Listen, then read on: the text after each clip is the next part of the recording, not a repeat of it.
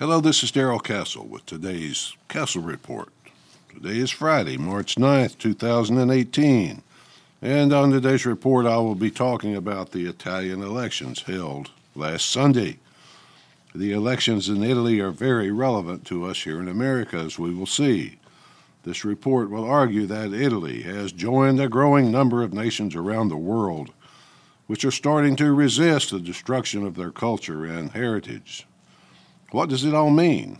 I will attempt to answer that question with this report, and I thank you for joining me. Italy is a once great nation that has fallen on hard times recently thanks to European Union policies and regulations. It is the EU which dictates to member nations that they must resettle migrants. Even if they have to displace their own people to do it, it is the EU's common currency, the euro, which keeps member states from devaluing their own currency to help them deal with debt. In the last 4 years, 620,000 migrants have settled in Italy. The Italians don't really ask them to come, but they don't stop them either.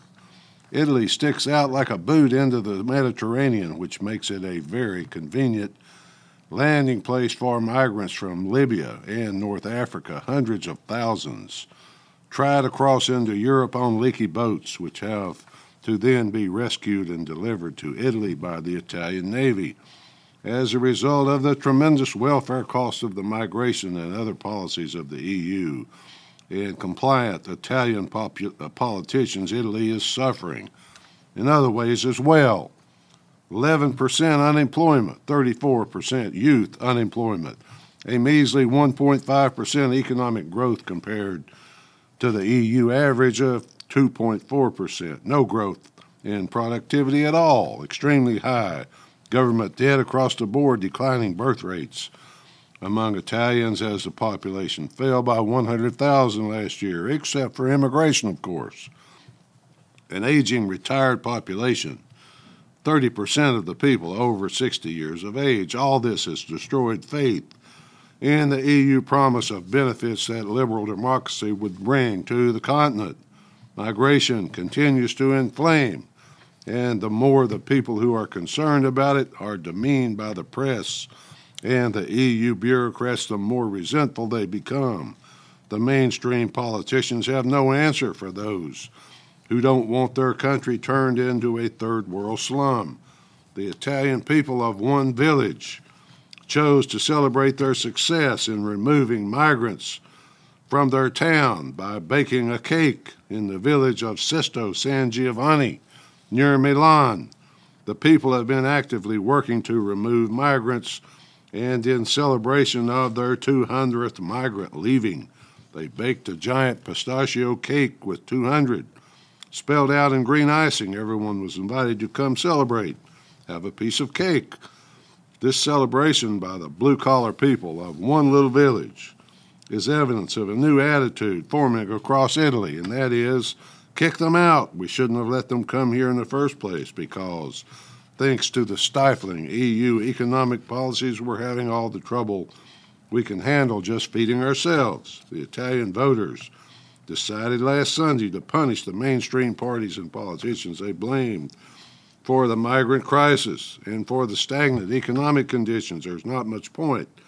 And now we're trying to sort out all these parties. But the thing to remember is that the old EU elites who refused any limits on immigration were turned out. A new group of what the media calls extremely right-wing parties prevailed. They are called extreme.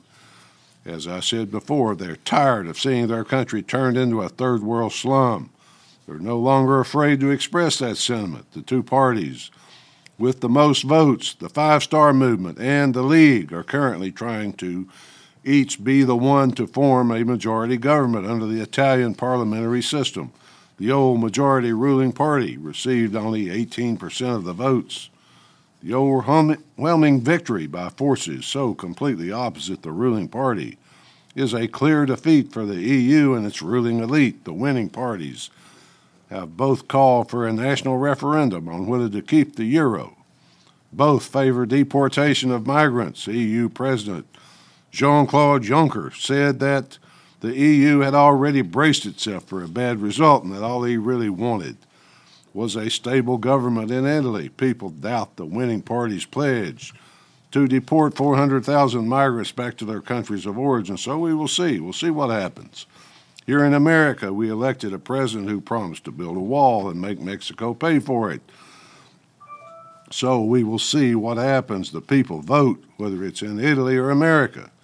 They vote because they still have faith in the electoral process. They still believe they can effect change by throwing out one group of politicians and bringing in another. There has been a wave of this sentiment in recent years, and so far, only the names have changed. In the UK, it was Brexit. The people voted to leave the EU completely, but the EU elite refused to accept the people's decision. Prime Minister May has, in essence, refused to execute the people's decision.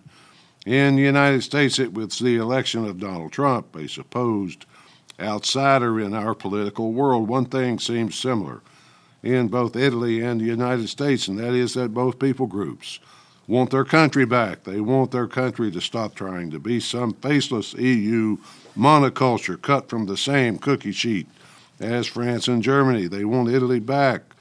They want it to be a unique place with a unique culture. I doubt if our motives here in America are much different from the Italians.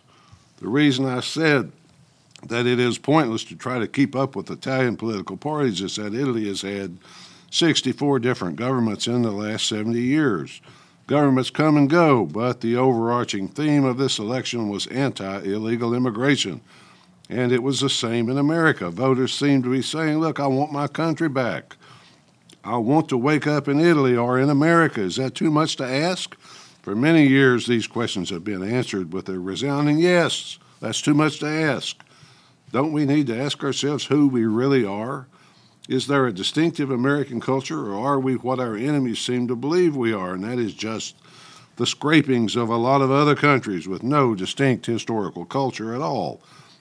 A movement has started across the world, here in America, across Europe, now including Italy. Leaders such as Viktor Orban in Hungary are finally starting to get the respect that has long been due them for their courageous stand against efforts to destroy their individual countries and leave them just part of the blended culture of the New World. Once again, we find ourselves questioning whether or not Russia is part of Europe or not. Since it covers Europe and Asia, it's fairly obvious that Russia would like to be considered a part of Europe, but I don't see that happening soon. There are those who need Russia as a scapegoat for their failure. These people are those who can't admit that theirs is a failed system. And once the people started to understand what is really happening, they rejected it in large numbers. Tyler Durden pointed out in an article he wrote for Zero Hedge that Samantha Power, one of the top diplomats in the Obama administration, said recently that Russia predetermined the outcome of the Italian election. The Russians apparently did that, she said, by spinning an immigration discourse to their liking. I suppose that Italians have no right to reject the destruction of Italian culture by more than 600,000 immigrants making their way to Italy from Africa and the Middle East. They have no right to want employment numbers higher than 11% and 34% for their youth. Italians have no right to resent the bureaucrats in Brussels threatening to downgrade them and so forth. It can't be that everything Miss Power and her fellow travelers have fostered on us for many years is wrong.